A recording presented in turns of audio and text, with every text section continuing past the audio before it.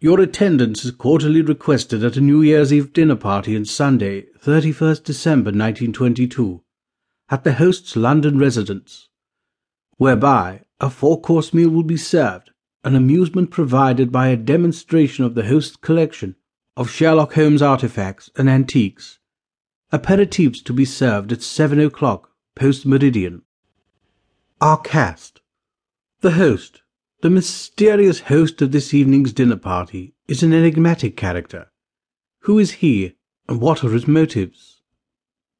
Mr. Campbell, a criminal lawyer and long-time acquaintance of the host. Does Campbell know the host through his professional life? And if so, in what capacity would our host have needed the services of a criminal lawyer? Mr. Jones, an undertaker by trade.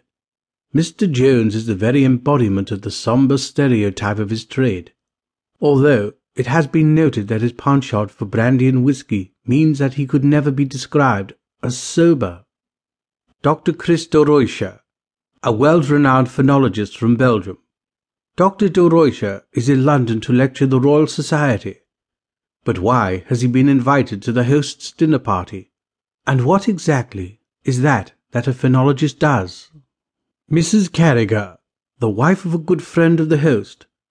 Mrs. Carragher's officer husband tasked the host to take care of his wife and daughter while he was away serving with the British Army in Jordan, helping to put down the Kura rebellion. Miss Carragher, the daughter of Mrs. Carragher. Miss Carragher finds herself in the unenviable position of being in her early 20s, unmarried and without even a beau to speak of. Her mother is worried that her daughter may end up a spinster, although Miss Carragher herself seems entirely nonplussed by her precarious position.